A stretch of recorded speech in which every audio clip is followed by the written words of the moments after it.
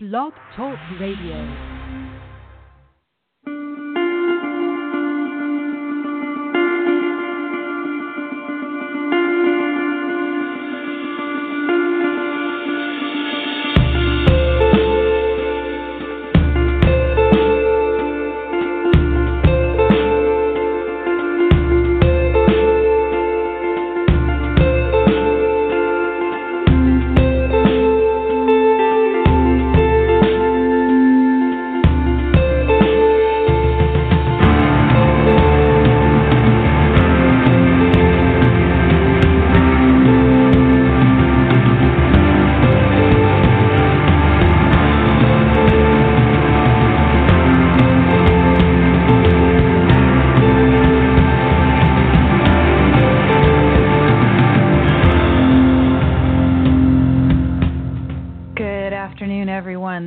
September 16th, 2016 edition of Don't Let It Go Unheard, and this is where we discuss news, politics, and culture from the perspective of Ayn Rand's philosophy.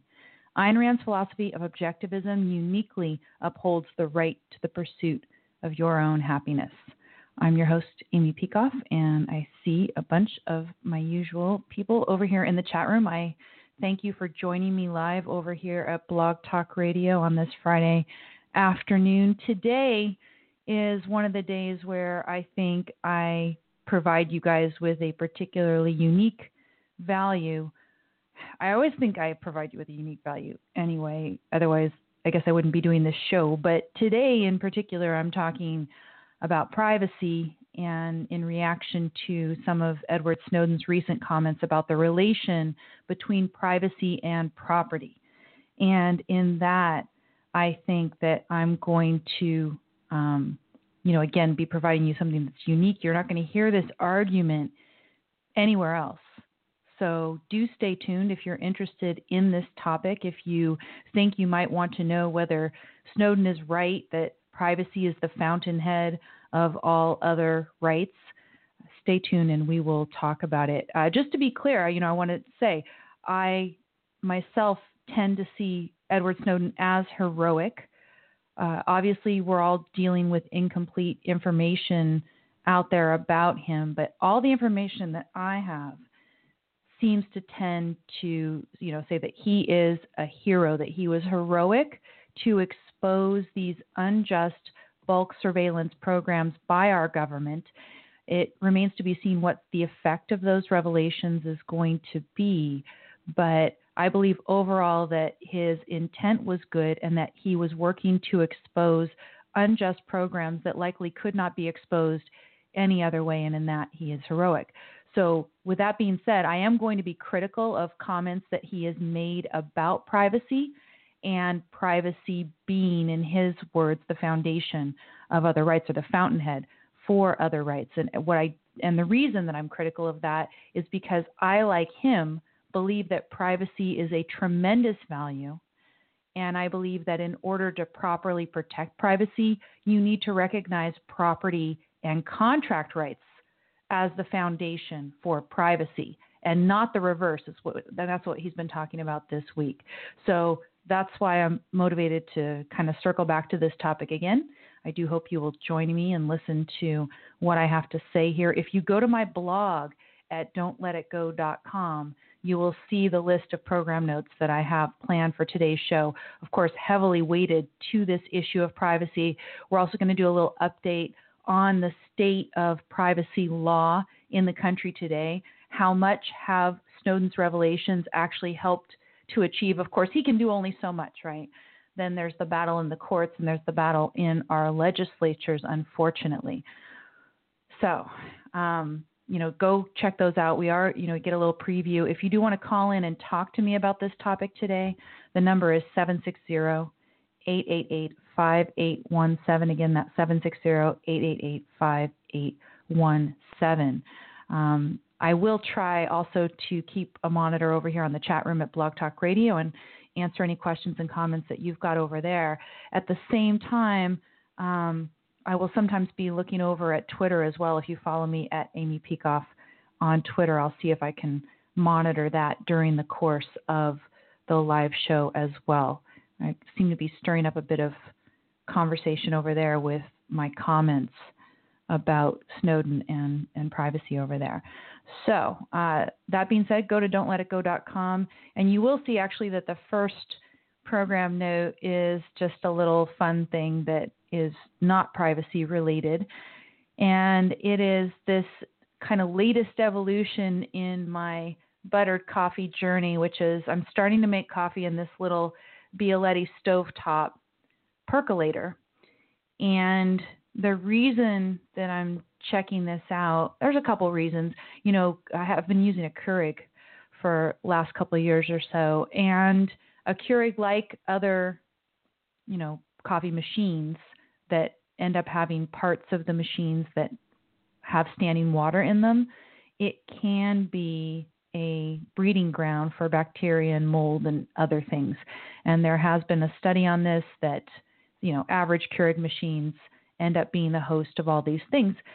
I clean my Keurig regularly, but nonetheless, there are parts inside where you've got that standing water going, and it seems like you never completely get the thing cleaned out and dried out. So I decided, okay, I'm going to go for one of these percolators. The little percolators, you clean them very easily. They get completely dry, no breeding ground for bacteria and mold. And people who follow my health condition that I've talked about a little bit here, I've got that Hashimoto's. It's a autoimmune disorder. It's fairly minor. I've got it really good under control. But what you'd like to do if you've got an autoimmune thing going on is reduce the number of assaults on your immune system from either things like bacteria and mold or allergens and stuff like that. So this is just part of my journey in that.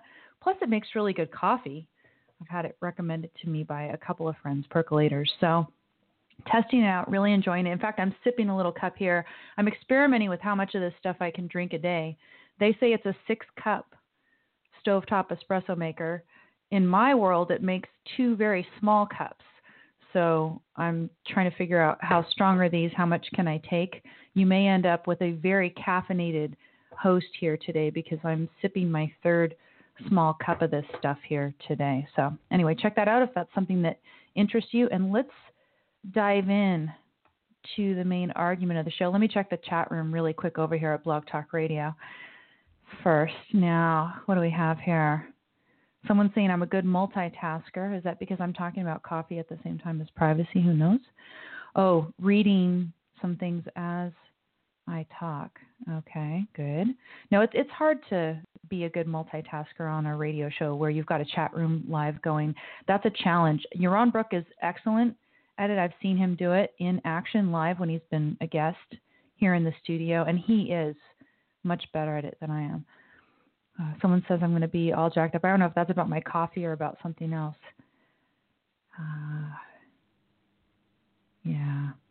Oh, Rob Abier in the chat room is talking about this tweet or this exchange that he and I have had out there on Twitter about liberals abandoning their support for privacy as soon as they find out that privacy's foundation is in the right to private property. Yeah, that's exactly it. There has been a movement among progressives and liberals to have privacy be a distinct right separate from the right to property, which I argue is the foundation of privacy.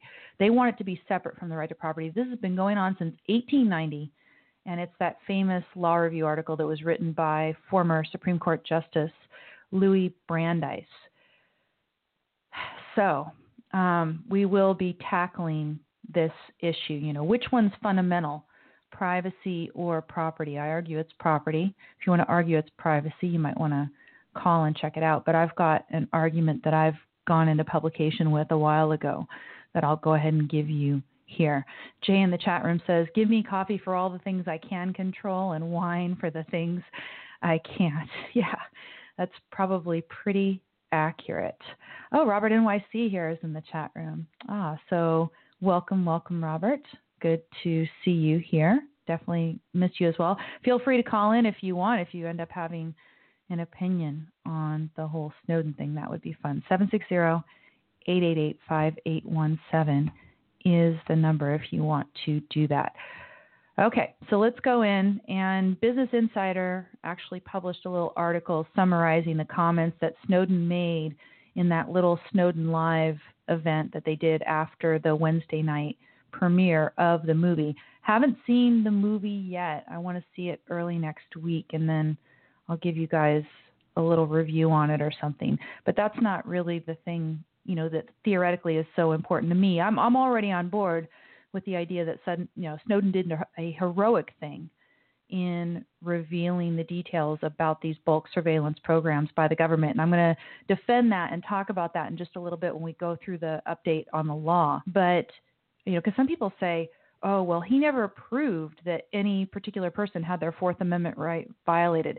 Yes, he did. He showed that all of us are constantly having our Fourth Amendment right violated all the time.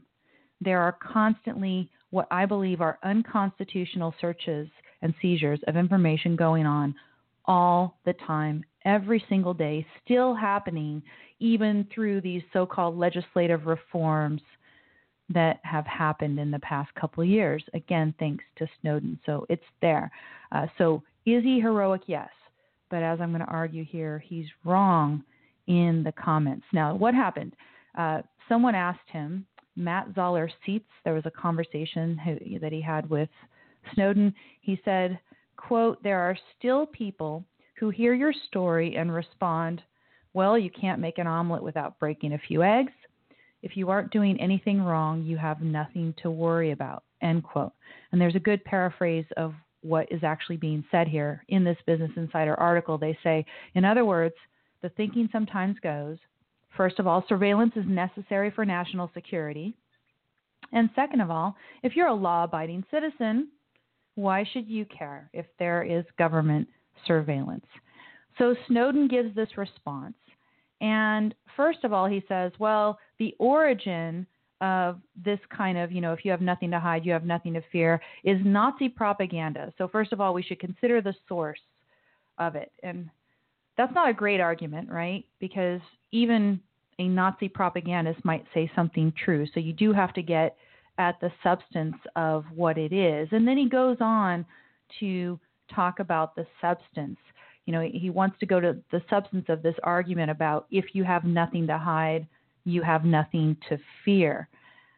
He says, first of all, privacy is the fountainhead of rights. Of course, Ayn Rand had the book The Fountainhead, so he may have been influenced in his choice of language by Rand. And we've heard that he, at least at one point in his life, has been influenced by Rand, so it's likely that that might be the source of his choice of word there. But he says, privacy isn't about something to hide. Privacy is about something to protect. That's who you are. He says, privacy is baked into our language, our core concepts of government and self in every way. It's why we call it private property. Without privacy, you don't have anything for yourself. And then, people say, oh, you have nothing to hide, then you shouldn't worry about surveillance. He says, arguing that you don't care about privacy because you have nothing to hide is like arguing that you don't care about free speech because you have nothing to say. And he says, what we have to do is we have to actually not just accept arguments that our government gives us. We have to actually tackle them. And then he goes back to the Nazi propaganda thing. Again, it's not the issue that this is part of Nazi propaganda that's important. It's actually confronting what it is. So let's go into this. What is the self, right? And how is privacy related to it? If you want a full treatment of this, I actually talk about the nature and value of privacy in a whole lecture that I've sold through the Ayn Rand Institute e-store. The whole collection of 3 lectures can be downloaded for $7 or something like that. And I put a link to that in the program notes at don'tletitgo.com. But one of the things that I talk about there is something that Snowden touches on here. He says, privacy is what gives you the ability to share with the world who you are on your own terms. He says, for them to understand what you're trying to be and protect for yourself the parts of you you're not sure about that you're still experimenting with, end quote. Right? You can share with the world, if you have privacy, you can share with the world those things that you choose to share. You can keep to yourself those things that you would like to keep to yourself. Or maybe, for instance, you've got an email or message going with a friend. Maybe you're trying to work out what your particular view is on something, what you actually want to do about a certain situation in your life or something with a friend. You might do this over a phone call, an email, Facebook message, who knows what it is, right? And so, and also just the idea to have kind of a private, journal in your computer, right? There's different ways. You can work it out with yourself. You can work it out in a conversation with a select friend, etc. If you don't have privacy, then you don't have any means by which you can journal or have conversations with a friend to figure out what you want to do about something, what your point of view is, practice certain talents, right? You might want to record a video of yourself doing something and then watch it and critique your performance and then do it again and again before you put it out on YouTube because you would like to have that viral YouTube video that makes you $1 million or whatever it is. You are not able to do any of this stuff if you don't have privacy, right? Because whatever it is that's out there is going to be released potentially to everyone, and you have no ability to develop and refine yourself, your views, your talents, your decisions about what you're going to do in your life, etc. So, of course, that is part of the value of privacy. He says, freedom of religion doesn't mean that much if you can't figure out what you actually believe without being influenced by the criticisms of outside direction and peer pressure. And he says it goes on and on. So that's just one example of you trying to figure out what you believe about something in the world. And maybe, like I said, you're doing it through some sort of journaling, through some sort of conversation with a friend. You're putting it out in a limited way, but you don't want to put it out to the entire world yet, right? And if you don't have the freedom, the ability to do that, he argues, and I agree, then it's going to interfere with your ability to develop yourself in accordance with your own decisions and wishes. He says privacy is baked into our language, our core concepts of government and self. That in and of itself is not necessarily an argument. The word private in conjunction with property doesn't necessarily mean that private is the foundation. But let's go ahead and talk about this, right? There's a lot of people out there who would say that privacy is more important to them than property.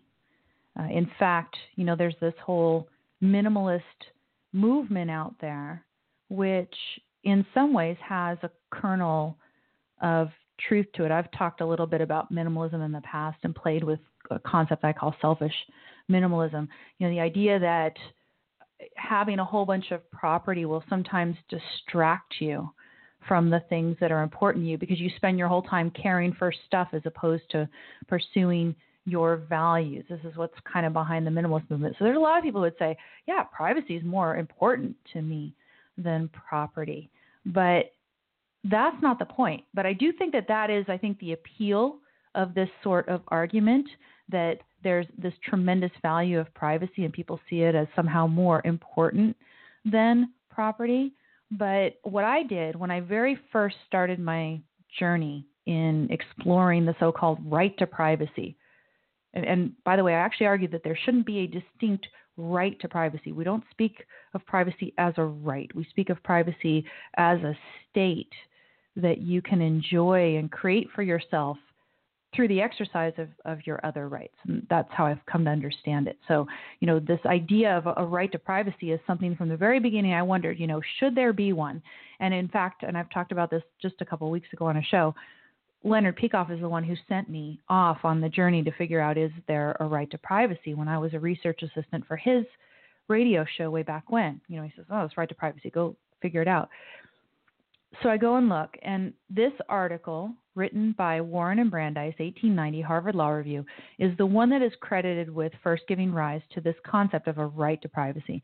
And the whole article is an extended argument in which they try to say that property and contract are not enough to protect privacy. Now that we've got technology, like instantaneous photography was the big thing at the time, right? Now that we've got this technology, then you need more than property and contract, because there's these cases that property and contract can't exactly cover and protect for us. So what we need this new right, a distinct right to privacy. And then, in fact, they also argue, and this is probably more Brandeis than Warren, because I think Brandeis is the more theoretical of the two. He says privacy is the foundation for property and contract, that the ultimate right is the right to, quote, be let alone. Okay? The right to be let alone as the foundation of rights. And what I did when I first started was think about all the examples that they gave, as their examples showing that we need this distinct right to privacy, and said, do they make sense? And I said, no. For every example that you could put forth, I can tell you how property and contract be the right that is protected in that context. Is it always easy to apply these principles of property and contract rights to various new situations that come about because of improvements in technology? No, not always, but nonetheless, I think they're there. So, I went through doing that.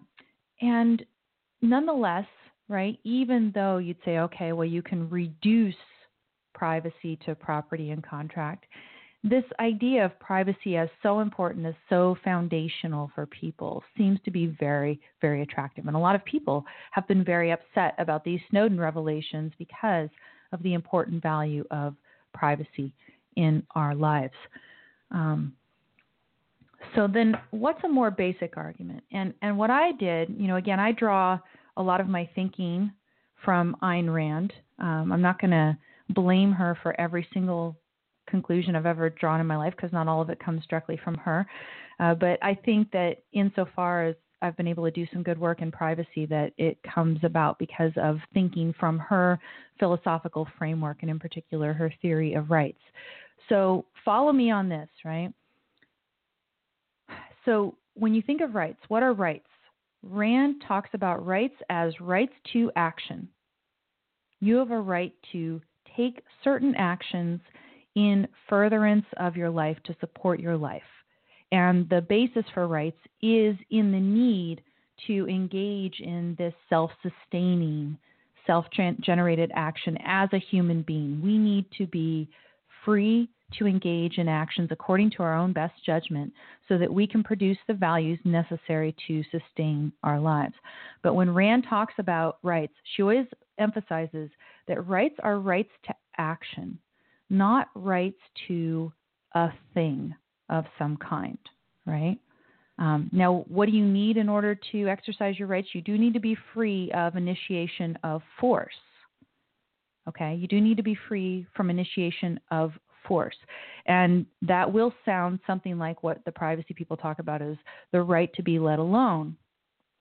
However, when you are going to law, you're going into the realm of law, which we have to do when you enter society, and you're talking about the implementation of rights, you have to do it through law.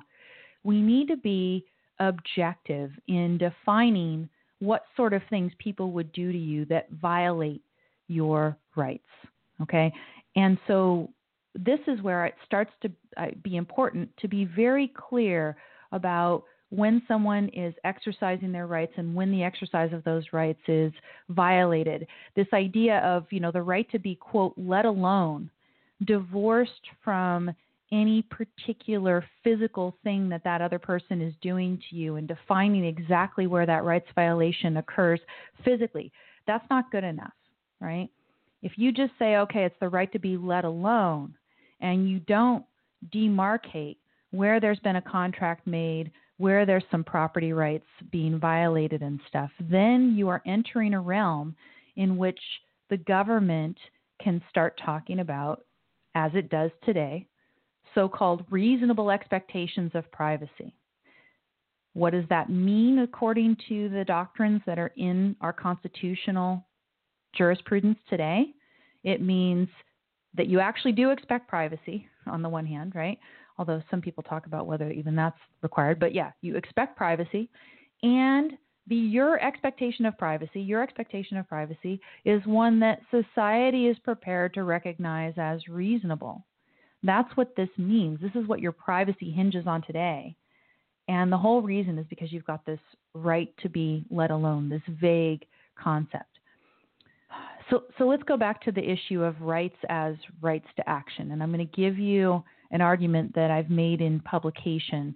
Some people like it. Some people don't like the argument. You can tell me whether you like it or not. You can tell me in the chat room. You can call. You can tweet me, whatever. But here is the argument. Think about the very most basic thing that you do if you exercise a right to free speech, for example, right? A right to free speech. What do you do when you exercise your right to free speech? You talk. And right now, when I'm speaking to you, exercising my right to freedom of expression, I'm doing it using a lot of property, right? Thanks to people who support this show. I've got an account through Blog Talk Radio. I also have an internet connection that's supported by so many of you. I've got some equipment that I've got here. I'm using my computer. I've got a little 4-channel mixer that I like to use that helps the show sound better. I've got a very nice microphone. So I'm using property in exercising this, but you could imagine that I could just go out on the street, someplace where people allow the public to be, and I could just start talking. It's not very effective. I mean, you've been to these public places where someone's, for example, trying to tell you that you're going to go to hell because you're going to Comic-Con or something like that, right?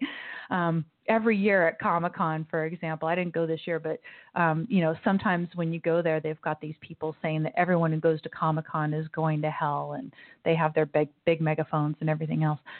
It's funny, right? But anyway, again, what's the most basic thing you do? If you exercise a right to freedom of expression, you speak. You take those ideas that are in your mind and you vocalize them out to the world. It's an action, right? That is what, it's kind of a quintessential right just to speak. You are acting through vocalizing some idea of yours. Similarly, if you are exercising your right to property, you are engaging in productive effort to either, for example, convert to your own use property that's never been used before. That's the old Lockean, mixture labor kind of stuff. And there's a root of truth to that. But more likely today, what are you doing? You're working some sort of job, or you're selling something in exchange for money, and then you use that money in order to buy property. And then you are exercising a claim over that property. These are all actions, things that you do. I'm gesturing right now, and I just spilled a little bit of coffee on my computer keyboard. It's a very pretty pattern. I should take a picture of the pattern. It's not very dangerous. I think it's not going to hurt my computer, but it's pretty funny that I'm gesturing while I'm doing this. Somebody said, Amy, start doing a video with your show or something. And I'm thinking, I'm going to look so silly if I do a video while I'm doing my show, because I do all this funny gesturing. And here I was holding my cup of coffee, and I'm gesturing. I spilled little bits of coffee on my my keyboard here. Pretty funny. I actually should go and get a little paper towel and not let it dry. Hold on one second, people. This is Sausage Radio. Hold on.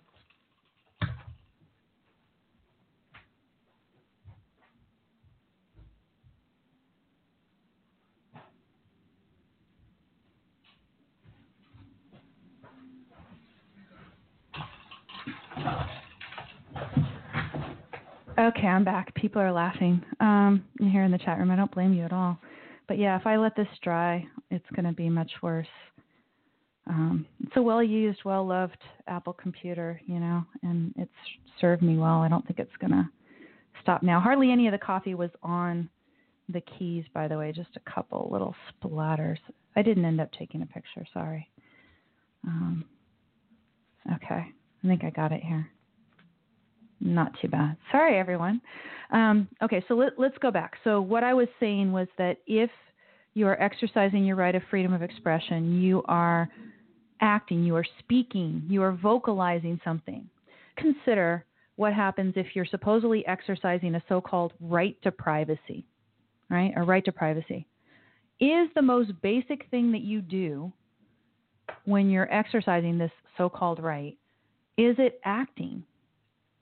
And I argue, no, it's not. What's the most basic thing that you would do if you wanted to keep something private? You would just not speak. You would keep whatever thought it is that you've got in your own head, right?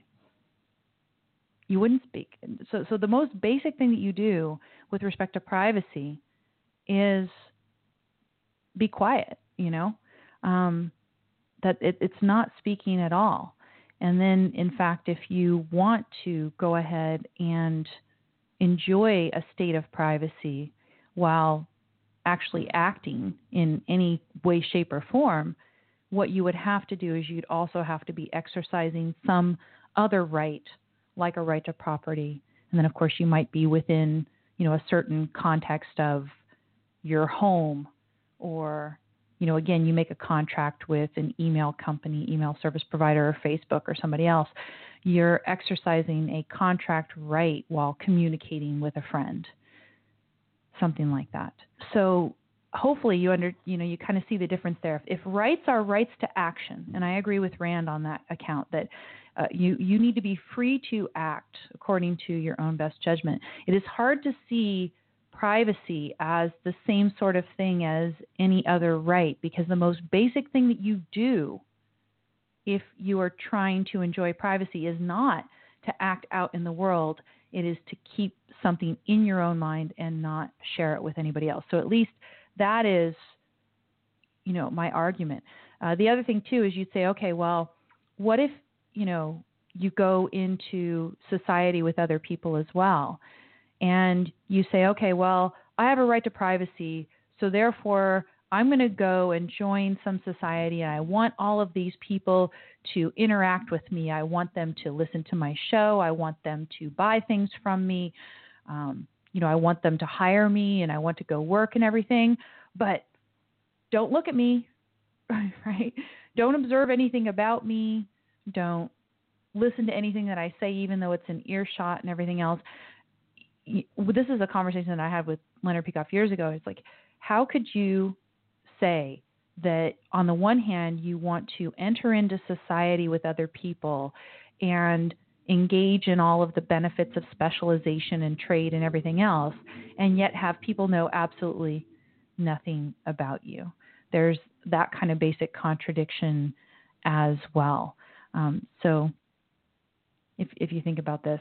Now, here in the chat room, they're talking about some of the particular examples of privacy, and, again, is it based in property and everything else? And I'm going to argue, yes, it is. If you want to create a state of privacy for yourself, the way to do it is by exercising your property rights.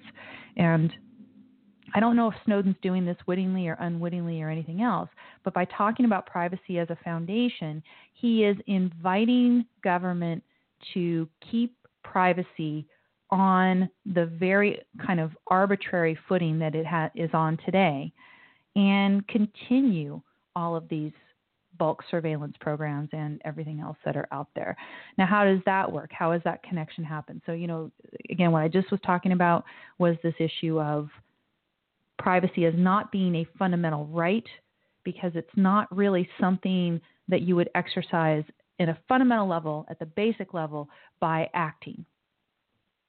You keep your privacy by not sharing with the world, by not doing anything outward toward the world at all. Just keep your stuff in your own head. That's how you would keep things private. Versus the other rights, they all require action. So there's that. How does the way that privacy has been seen as a fundamental right, how does that contribute to the problem that we have today? So this is what happens, right? Privacy is, if it's its own right, and it is not seen as based in property, then what you have seen in the past over 100 years is the courts moving away from a property-based conception of privacy, and instead hinging privacy on language like this so-called reasonable expectation. And one of the outgrowths of this has been this thing that I've talked about so many times on the show, the so-called third-party doctrine that says as soon as you share information with a third party, you no longer have a reasonable expectation of privacy in it. It's no longer covered by the Fourth Amendment. And therefore, because it's no longer covered by the Fourth Amendment, the government can obtain that information legally without a warrant based on probable cause, based on particularized suspicion. And I've got a couple articles out there, and one of them I put a link to at the blog at don'tletitgo.com, where I talk about how it is that the third-party doctrine has, in effect, made privacy illegal. I also have the little lecture, Legalizing Privacy, Why and How, that you can hear about this. But in essence, what happens today, right, is we conduct a whole ton of our lives by sharing information with third parties. We communicate with each other electronically, either by phone, email, video chat, other chats, right? I'm communicating with you now over the internet. So we communicate by sharing information. We do our banking by sharing information. We buy things by sharing information with all sorts of third parties, right? We've got the credit card company and then Amazon also. And then Amazon is often, kind of a middleman for the company that's actually sending you the product. So you're sharing information all over the place to do any sort of business and lead any kind of life today. If you combine the fact that we are increasingly sharing information with everybody else with the third-party doctrine, then it makes privacy illegal. And that's particularly true in today's world, where Barack Obama, with his pen and his phone, orders all of these government agencies to start combining the big databases that they're collecting on us until they have one huge database that provides this almost complete picture of what we do with our lives on a 24-hour-a-day basis. It's again, and I talked about this in the lecture, it's like living in a Benthamite panopticon, the kind of prison that he designed, where the prison guards can monitor you 24 hours a day, 7 days a week. That's in effect what we have. It is not possible today, except for a few isolated areas in which wonderful principled geniuses like the people at Apple have decided to give us robust encryption, right? It's only in those realms where you are able to use your property and contract rights to purchase for yourself some real semblance of privacy. In other areas where being able to avail yourself of this awesome technology, where that requires you that you share information with third parties, privacy is effectively illegal today. And that's why I always talk about my theory as one in which I'm trying to argue that we should legalize privacy. We need to legalize privacy. I talk about why we have to, the value of it, and how. And the how is getting rid of this third-party doctrine. We can get rid of this third-party doctrine. We can go back to a property and contract-based conception of privacy. And it is in that common law property and contract-based conception of privacy that you can find all the avenue that you need for proper government investigation of the bad guys, right? Because when you're listening to me now, you say, well, if you get rid of the third-party doctrine, then the government can't find the terrorists or the mafiosos and everybody else. No, they certainly can. And, again, if you go to that article that I have, it's called Don't Tread on My Metadata. That's the link that I have at my blog at don'tletitgo.com. If you read that, I talk about how you can use the common law of contract to provide an avenue for government to do legitimate criminal investigation, even with no third-party doctrine. Because the idea behind this third-party doctrine was, the criminal shares information with a third party. He has no reasonable expectation of privacy in it, and therefore the informant can go to the government and share the information, and you don't have to have a warrant based on probable cause, et cetera.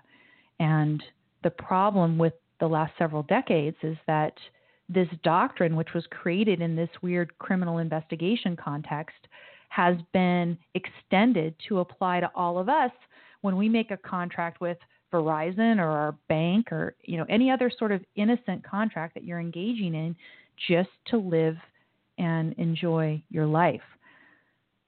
So in any event, but they're talking about all sorts of interesting property rights violations and things in the chat room here. Rob says, I'm going to stop typing and let Amy make her argument. Yay, thank you.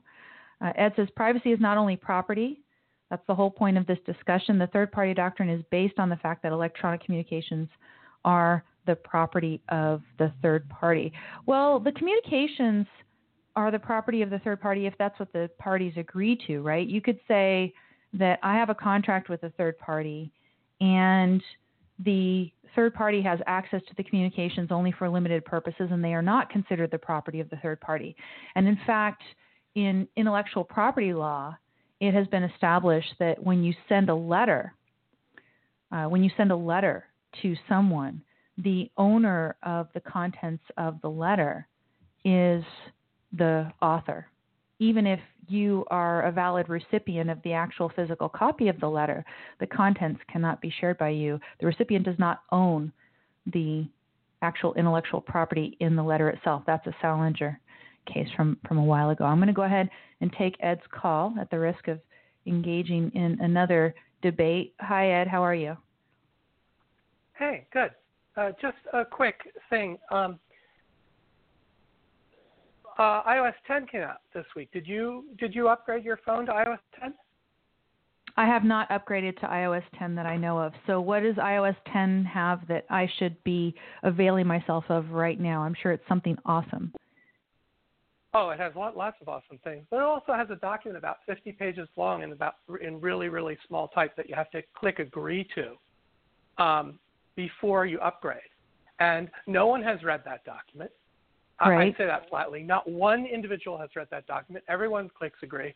And what if that document, which we all clicked to get iOS 10, it said, we can give anything we want to the government if they make a lawful request. The problem with saying that privacy. Well, now here's the thing. Here's the thing, right? If the government makes a lawful request in a proper legal context, I don't have a problem with that. Nobody who makes a contract with Apple should have a problem with that. The issue is that today the law is actually immoral. So those lawful requests are not necessarily moral or just requests, right? Well, I certainly think your approach in your paper is better than the current approach. I'm not really arguing against that. But the problem is that when you make a contract with a service provider, it's not like a regular contract. It's take it or leave it. And pretty much everybody takes it.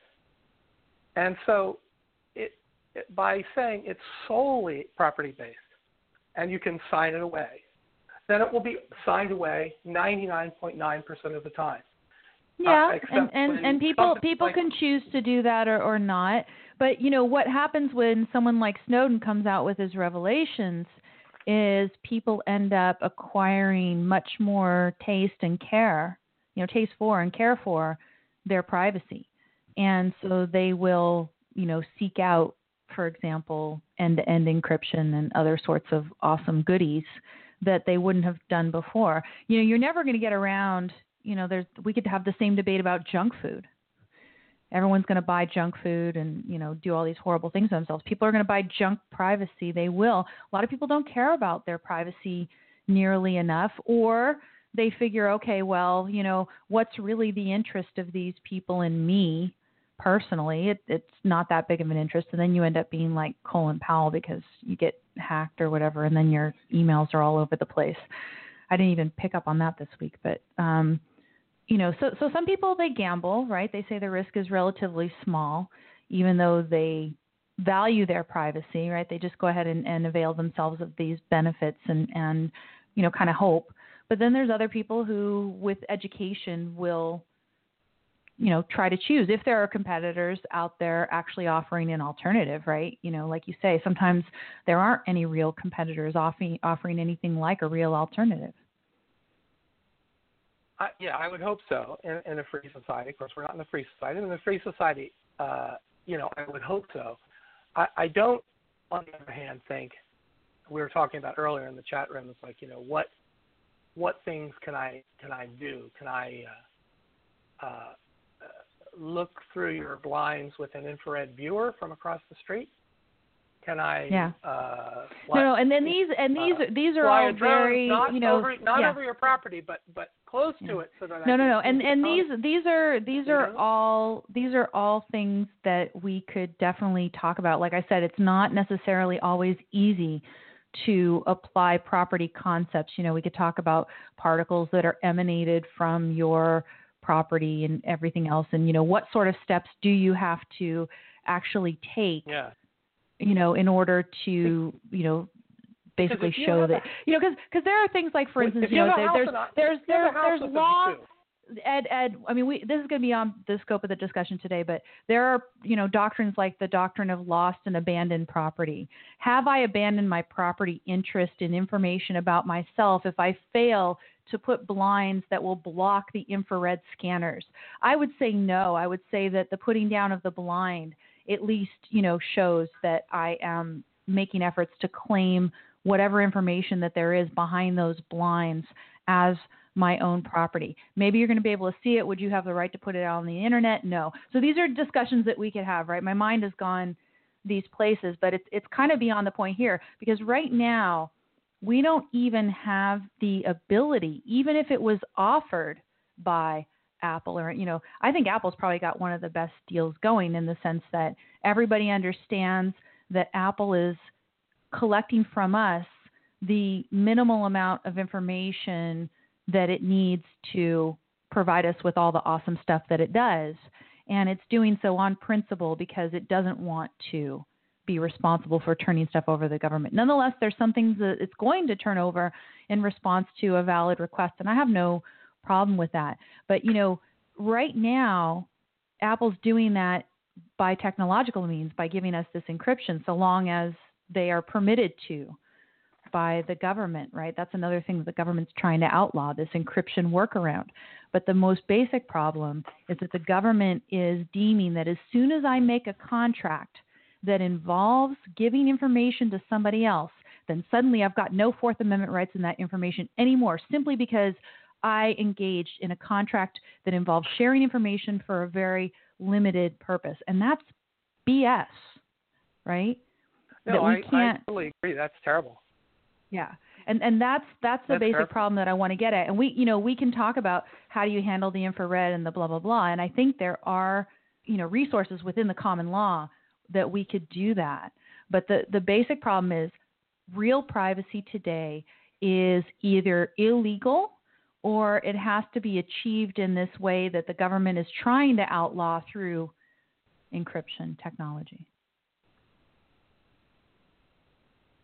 Yeah.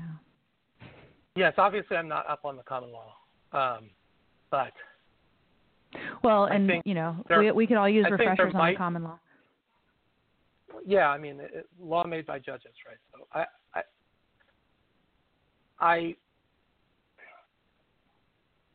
my last point is, I think maybe if we are going to protect privacy, and I recommend Greenwald's book on Snowden, by the way. It has a really good defense of privacy from a practical standpoint. It's like, if you don't have privacy, these terrible things are going to happen. And if you do have privacy, it's very good discussions of the value of privacy. Yes, they have a good grasp of the value of privacy. Yes. I think we might have to go beyond simply property, or rather, if you're going to use solely property to justify privacy, you may be twisting the concept of property beyond the bounds of a sort of a rational concept. That was my point. Well, so okay, and again, this is kind of separating off a couple things, right? We can talk about privacy and the moral value of privacy and the, kind of a moral right to privacy, and then you talk about how is it that you implement the protection of privacy in a legal context. And when we do that, we have to be objective. And if you're going to be objective, you need to be able to point to physical things that people have done to violate your rights. And the only way you can do that in the context of privacy, I argue, is when you say, look, they violated this right to property. They invaded the sanctity of this particular contract between these two people without a proper warrant. You need to be objective, right? And what they're saying is, oh, it's a right to be let alone. And when does it apply? It applies whenever you have a reasonable expectation of privacy. Well, when is the expectation of privacy reasonable? It's when society is prepared to recognize it as reasonable as interpreted by whatever judge happens to be sitting in front of you. That is just too arbitrary to give you any sort of solid protection for privacy. I agree. One thing we might have to have, though, are two separate standards for protection of privacy. One, a standard that applies to the government in its role as, protector of individual rights, and another to be applied against other citizens. I mean, right now the government. Oh yeah, I mean, yeah, you've got the Fourth Amendment, right? We've got the Fourth Amendment that talks about when government is engaging in criminal investigations, and then of course you have the tort law of privacy, which is, I think, also due to get some kind of reform as well and make it more objective. But I could see that, you could say the standards are different. Right now, that issue is sort of floating in my head a little, and I don't think we want to, tackle the two different standards here, right? The thing that I'm concerned about now is the government being able to get its hands on all this information and compile the huge omnibus database on you, which is disgusting. It shouldn't be able to do that. And of course, government, through the IRS and all the other ways that they can make your life miserable, is much more of a risk and a threat to you than, for example, Google or Amazon, who likes to know what you're interested in buying, right? I'm much more for the government. I got to run, so I'm going to leave you, and see you next week. I appreciate it, Ed. Thanks very much. And then there's one thing that his call reminded me that I wanted to talk about as well. Suppose you have privacy as the fundamental and you say, well, property is the consequence. It gives rise to cases in which property rights are going to be further eroded, degraded, violated. And I'll give you the examples of the sorts of cases.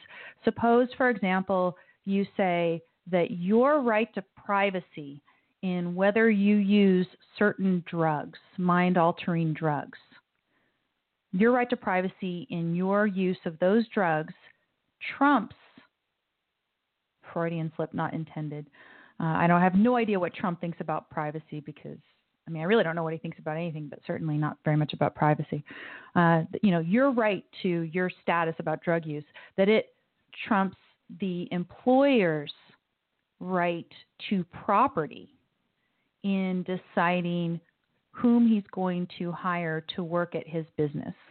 There have been cases like this where employers have drug testing programs that they require of their employees because they think it's important that their employees not use mind-altering drugs when they're in the workplace.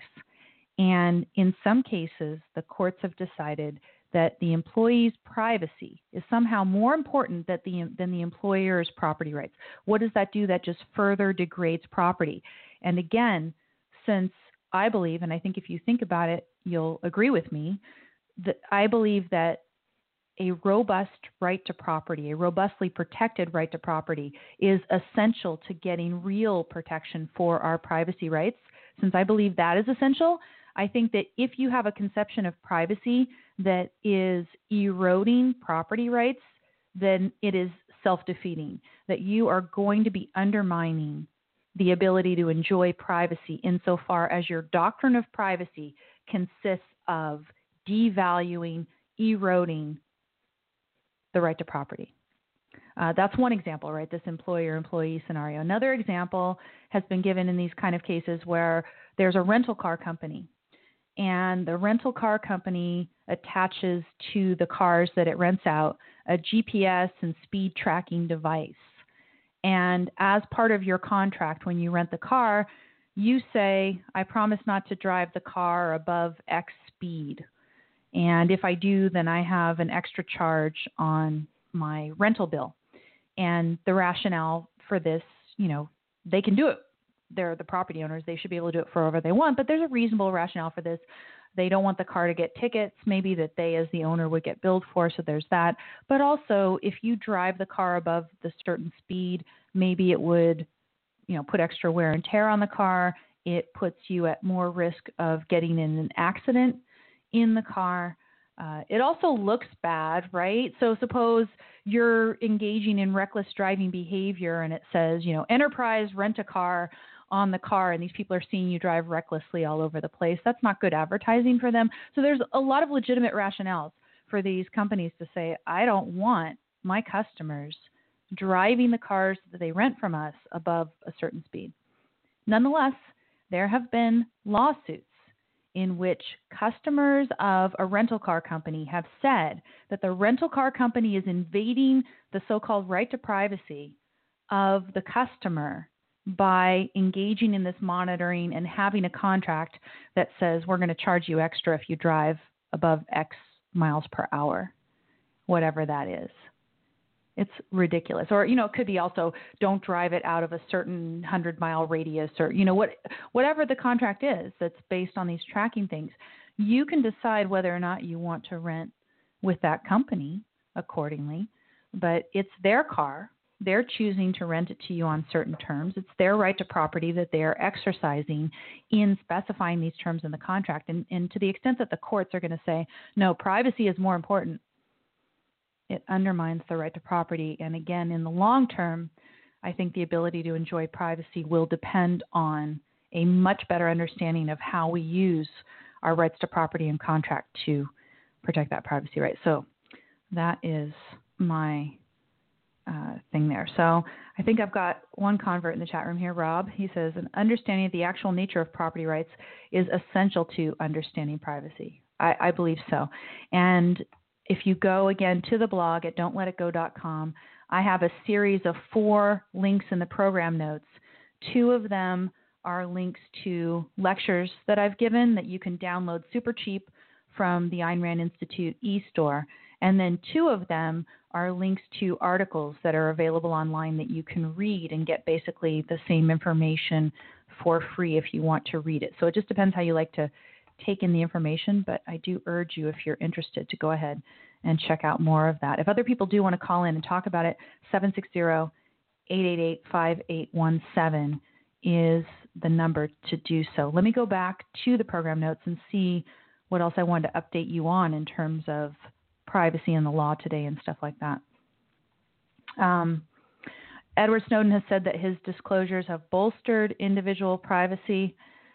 I would agree to some extent, but as we'll see when we talk about the current state of the law, what we've got in essence is an awareness of the issue that has pushed consumer demand toward valuing companies like Apple that have offered on a massive scale robust encryption and that have come out in a principled way and are, fighting against the government. So it's pushed the market towards offering encryption, which is, a little bit of a stopgap measure here. But, since technology can provide it, we may as well avail ourselves of encryption. Even if the law was good, I think encryption would have a value. So there's that.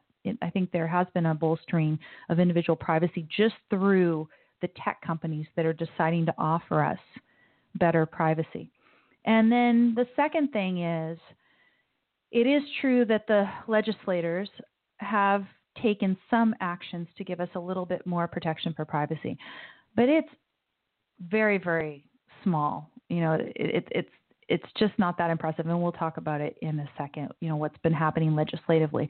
We have not had any major movement in constitutional doctrine. There have been appellate cases, but the appellate cases, as far as I can tell, have so far just kind of died along the way on their way to the Supreme Court, either because the courts continue to play what EFF has called the shell game, and they refuse to actually litigate the issues, the constitutional issues, on the grounds that there's no standing or this or that, or maybe that the whole lawsuit has become moot because Congress passed a new law that changes things ever so slightly or something. They all seem to be bogged down and stalled in the courts, all these cases that we were very interested in, like Clayman versus Obama and stuff. So we'll talk about that in a second.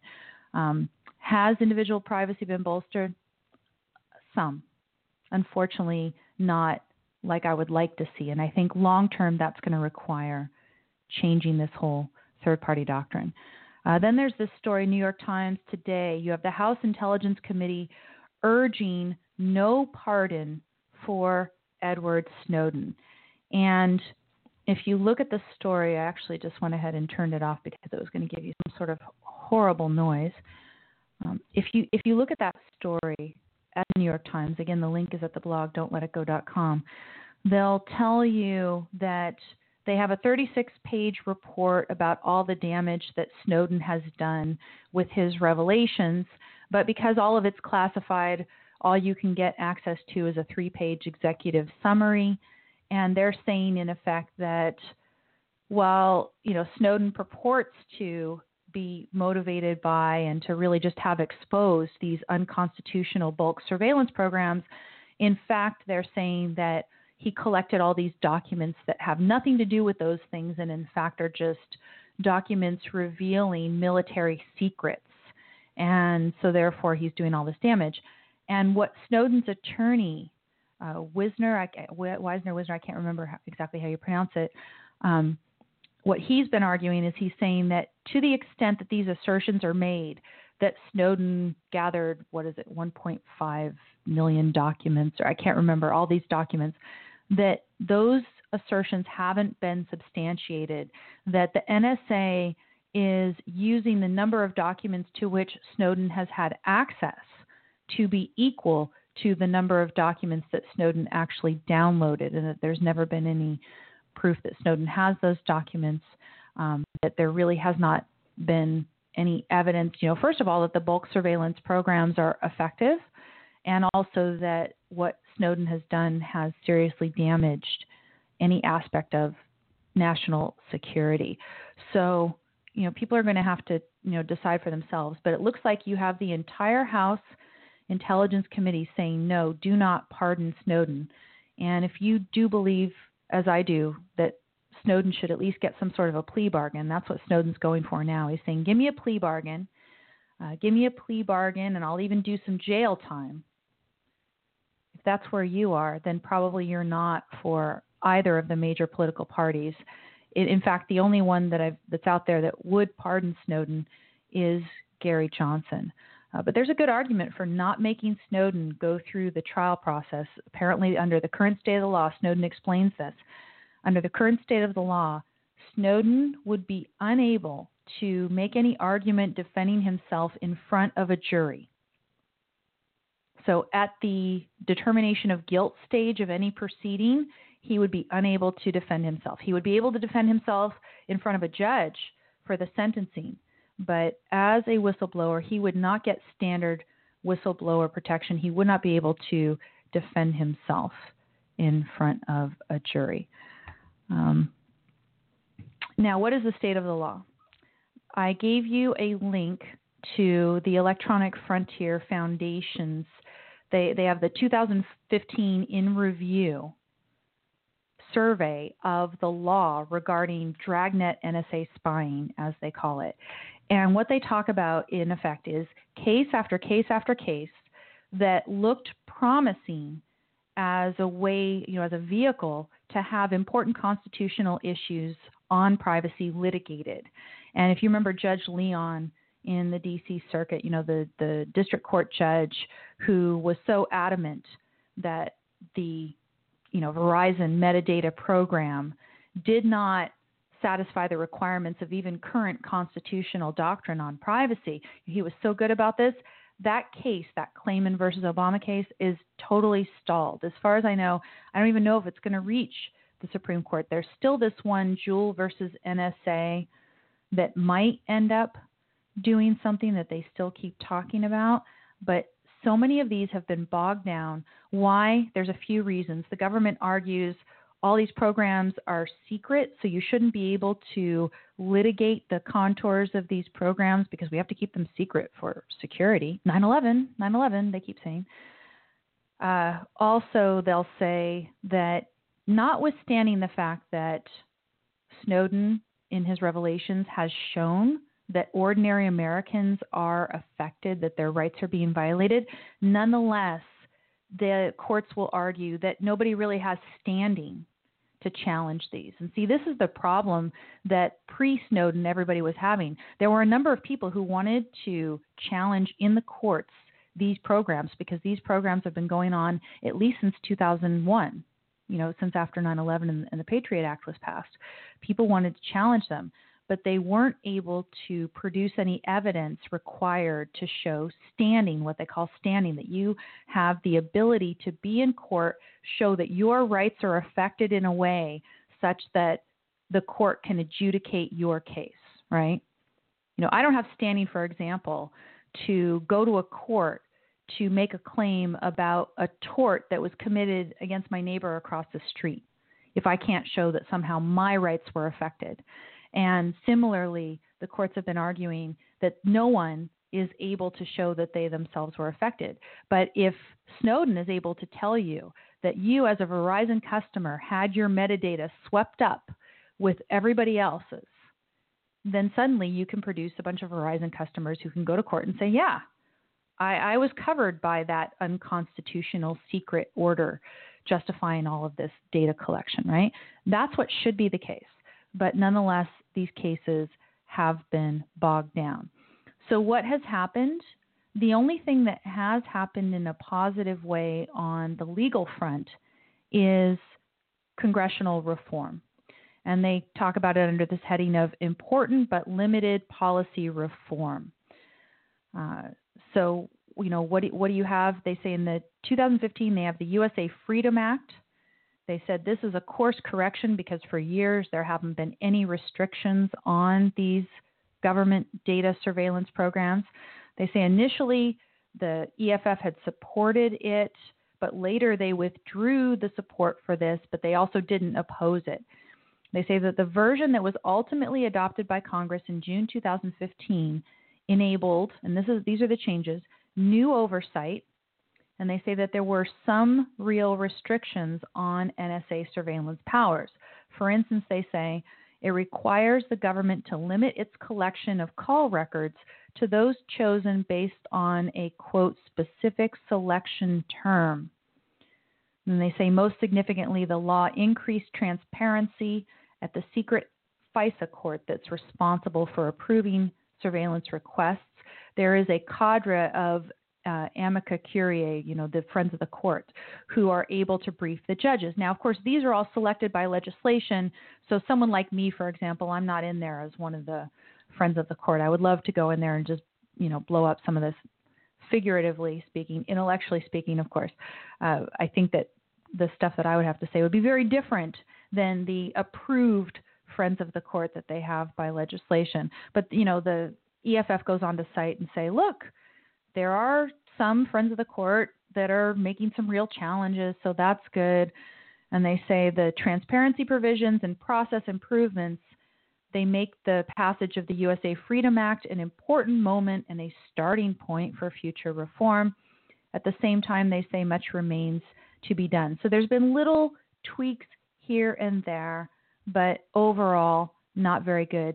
They do have also a diagram at the EFF site where they tell you what the current state of, the actual collection and filtering of all this information is. They talk about this issue of Section 702 surveillance and how the NSA and our government is representing these programs as so-called targeted surveillance, that it's not mass surveillance. Nonetheless, the targeted surveillance includes the collection of the content of hundreds of millions of communications annually and the real-time search of billions more. And again, they give you a little document and they show you that there is real-time search of billions of communications per year, and then it gets filtered. The government is doing this, no probable cause, no particularized suspicion. So this is the current initiative of EFF. They're saying end Section 702 surveillance, blah, blah, blah.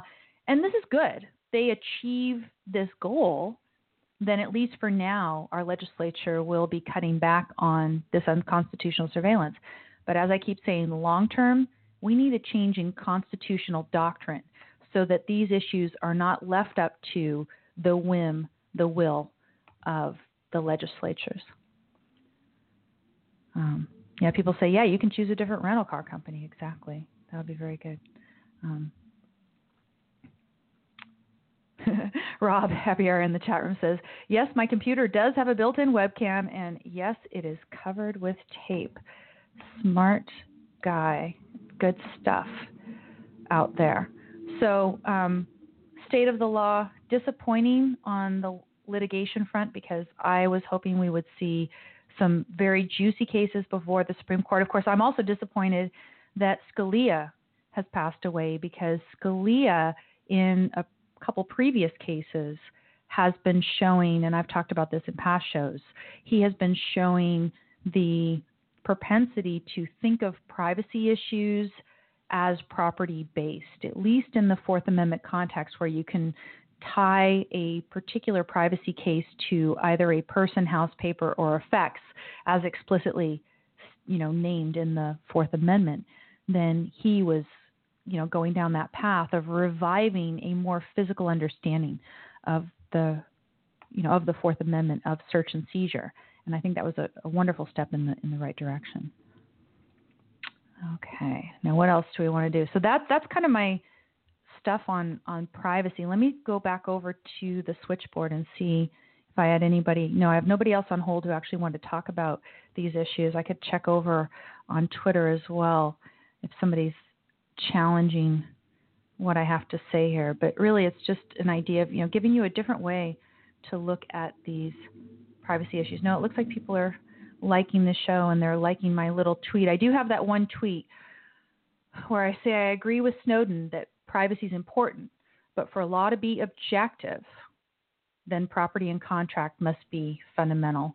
Privacy is a consequence. Privacy is a consequence. That state of privacy you enjoy is a consequence of you exercising your rights to property and contract. And what our government is telling us today is that insofar as you're exercising your rights to property and contract and hoping to have any modicum of online privacy, you have no control over it. Third-party doctrine just puts it smack into the control of the legislatures. You are at the mercy of legislative bodies because all this whole area has been taken out of the realm of constitutional litigation. And that's something that I think needs to be changed. I'd love to see something like the Electronic Frontier Foundation, that battle on. In fact, maybe I'll just shoot them an email with my little don't tread on my metadata and see if they want to do something. That would be nice if we could do something along those lines together. So let me get you up to speed on I just got a bunch of different other news stories over at don'tletitgo.com. This is all in the nature of just informing you. 20 Guantanamo detainees freed by Obama are suspected of returning to terror. This is an ongoing issue, and it would be very important, for example, to try to keep out of this country, if we can, certain populations that might have among them the detainees that were freed by Obama wanting to come back and commit further acts of terror against the United States, those who are going to, rejoin the fight of jihad against Western values. So just, keep that in mind. This is still a very real threat out there, and Obama continues to free these people. Not a good thing. U.S. signs a record $38 billion military aid deal with Israel. If you read the fine print, you go into the Yahoo article, they talk about how whatever you say, it's a record deal. It's nonetheless much less than what Israel was pushing for. And as I understand it, I probably a year or more at least, I've looked into this whole aid with Israel issue. And in an ideal world, you would actually get rid of aid to all of these people in the Middle East and just let Israel do its thing. and provide moral support. Maybe sometimes you would provide some other support. But this aid for Israel becomes necessary only in the context where we are giving money to everybody around them, the people who want to kill Israel. So it's ridiculous. It's like we're, funding some bizarre chicken battle or what, I don't know, chicken fight. It's horrible. Why are we funding this war? If you took away the resources that we were giving to Israel's enemy in the Middle East, you wouldn't have to give so much aid to Israel. So, yeah, the headline says record $38 billion military aid deal. If you look at the fine print, it's probably not enough to help Israel defend itself against the enemies around it that we are also funding. White House raises refugee target to 110,000. And here's an issue on which I and my, people who want to cut off immigration from all Muslims, we agree with this. We should not have a government who has a target of bringing in a certain amount of refugees and who is using our tax dollars to subsidize the bringing in of refugees from this country. Maybe some of these refugees are in trouble through no fault of their own. They should be the subjects of private charity, and it is private charity or their own money that should pay for proper screening, if proper screening is possible, and they shouldn't be here otherwise. This idea that we have a federal government, and they're all hiding. As far as I can tell, this story is being buried behind Clinton's health this, and Trump said that, and he wouldn't release his tax returns, and is he healthy or is he overweight? All these issues are masking all the nihilistic things that Barack Obama is doing on his way out the door. And one of them is this idea that they're going to establish the target for how many refugees, so-called refugees, are brought into this country. 110,000, which I'm sure if you went and you asked all of the law enforcement officers and everything, they can't be properly screened. And if we bring them over here, we're not able to adequately monitor them. Right now, FBI, again, what happened in Orlando? FBI dropped the ball. And imagine bringing 110,000 more. There's going to be probably at least one or two, you could say. You're signing death warrants for some of our people here by bringing in populations that have that sort of risk without the proper protection. And to do it on our tax dollars and put us at risk, this is a double affront to the protection that our government's supposed to be giving us. On the Trump front, we have Trump out there trying to get votes. And how is he trying to get votes? He's trying to get votes by having his daughter Ivanka go out there, and he's been doing it too, but argue on behalf of benefits that should be given to women. So, for example, a mandatory paid maternity leave for, workers who have kids.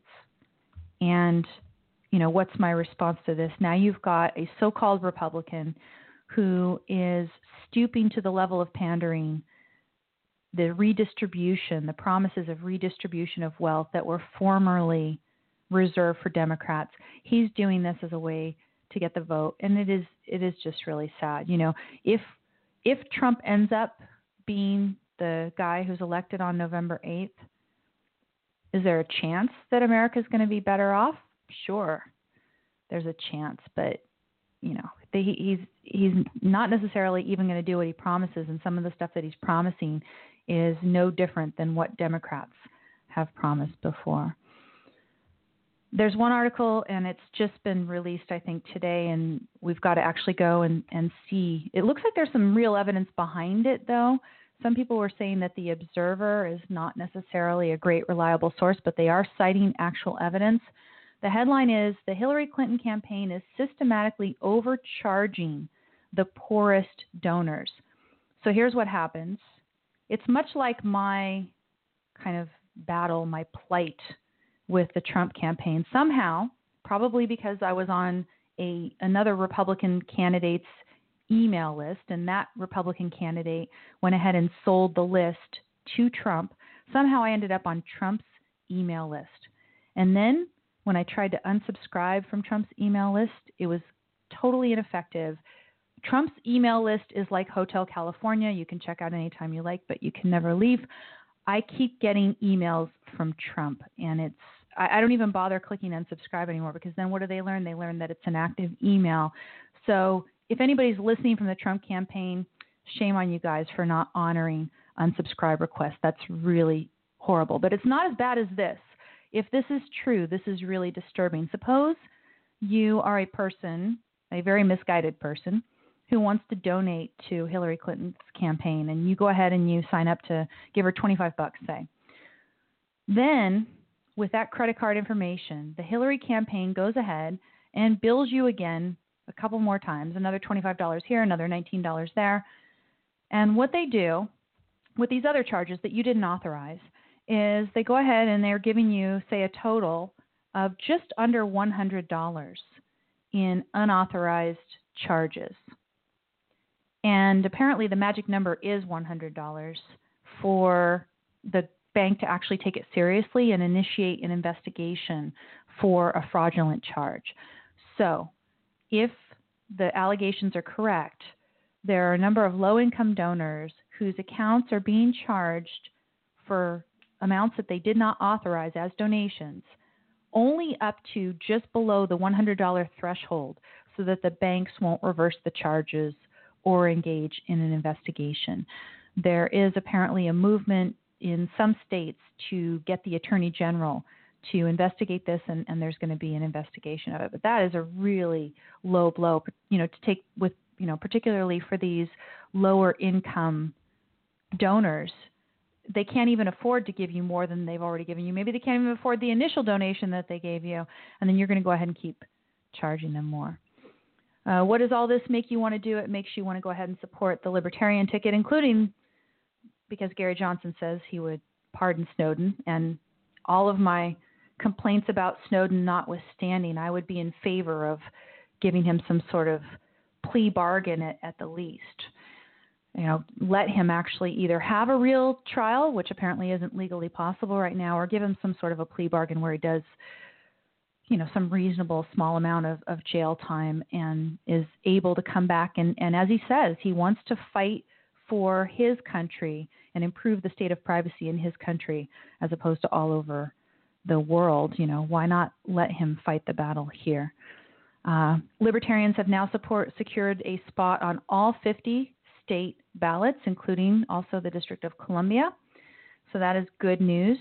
The Union Leader of New Hampshire, a newspaper in New Hampshire, for the first time in 100 years has not endorsed the Republican candidate. Instead has gone ahead and endorsed Gary Johnson, which I think is a great development. The question will be, first of all, can Gary Johnson and Bill Weld get to the crucial 15% threshold to get into the debates? Why is the threshold at 15%, by the way? I had a friend that was asking out the other day, isn't it true that Perot had only 8% and yet they let him in the debates? Why is it that Gary Johnson and Bill Weld, they have to somehow meet this 15%? There is one poll that is showing that they're at 13%, so that they're within the margin of error of this 15%. But I just don't know if they're going to be able to do it. They should be able to debate. We have serious, earnest endorsements for real reasons by respected newspapers and politicians and everybody around the country, plus a respectable showing in the polls. They should be there. A couple other good news items. Christian bakers who had been fined $135,000 for refusing to make a cake for a gay wedding, they are fighting back in the courts. And unfortunately, it is the courts where this battle is going to have to take place, by the way. It's going to have to be there because none of the current candidates for president are going to do anything about this legal environment. Johnson, as I've talked about in prior shows, is hiding behind the fact that the current state of the law would continue to make them bake this cake and allow those fines to stand. So that's really kind of a sad state of the law. So good for them for fighting in court. Another fun little piece of good news, and this is from Brian Yoder. Boeing 737 MAX jets, that's the new kind of jet, they're going to have $69 one-way transatlantic fares. and that's supposed to start in March 2017, just March of this next year, cheap flight. So if we can somehow figure it out so that it's actually safe to go travel to all these places that we'd like to travel to for $69, that is awesome. Maybe they're going to do Trans-Pacific too. I'd like to see that starting March 2017. So some good news on the front. You know, if we can save our economy, allow people to support themselves and get some good jobs, then they can avail themselves of all this awesome travel and go out and see all the cultural, you know, products of the world, like the Louvre and, you know, the David in Florence and all of the Colosseum and the wonderful things of Rome and Pompeii and Athens, all the wonderful cultural products of Western civilization would be open to you for cheap. And that would be a great thing to see. I'm going to go ahead and finish the show with another fun little piece of good news. And it is Grace VanderWaal won America's Got Talent. And she, if you haven't been following her, is the 12-year-old who plays the ukulele and also writes her own songs. And the final song that got her the $1 million winning prize from America's Got Talent is one that she wrote herself called Clay. And I'm going to go ahead and play that for you as we leave today. Thank you, everyone, for joining me, and I look forward to talking to you guys again next week at the usual time. Take care. Let me see if I can get this. Oh, you know what I'm going to have to do? I'm going to have to cue it up to the right spot, because if you get to that video, it's about the 2-minute mark that it starts, okay? Here we go.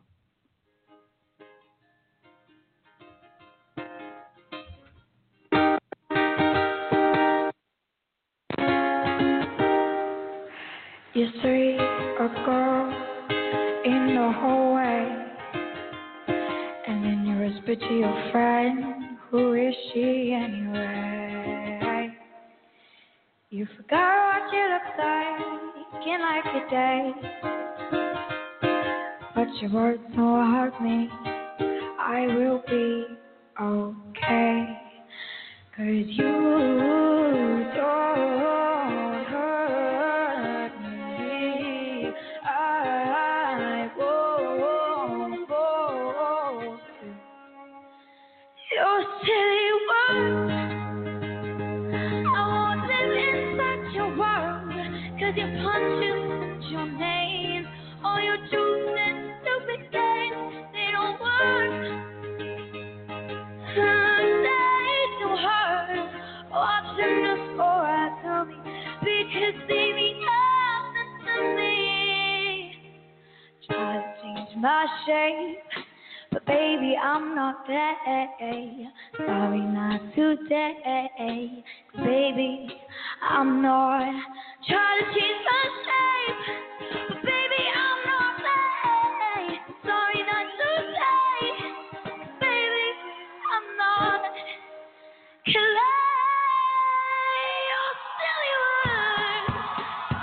I won't live inside your world, 'cause your punches and your names, all your jokes and stupid games, they don't work. No, they don't hurt. Watching the score I tell me, because they mean nothing to me. I'm not clay.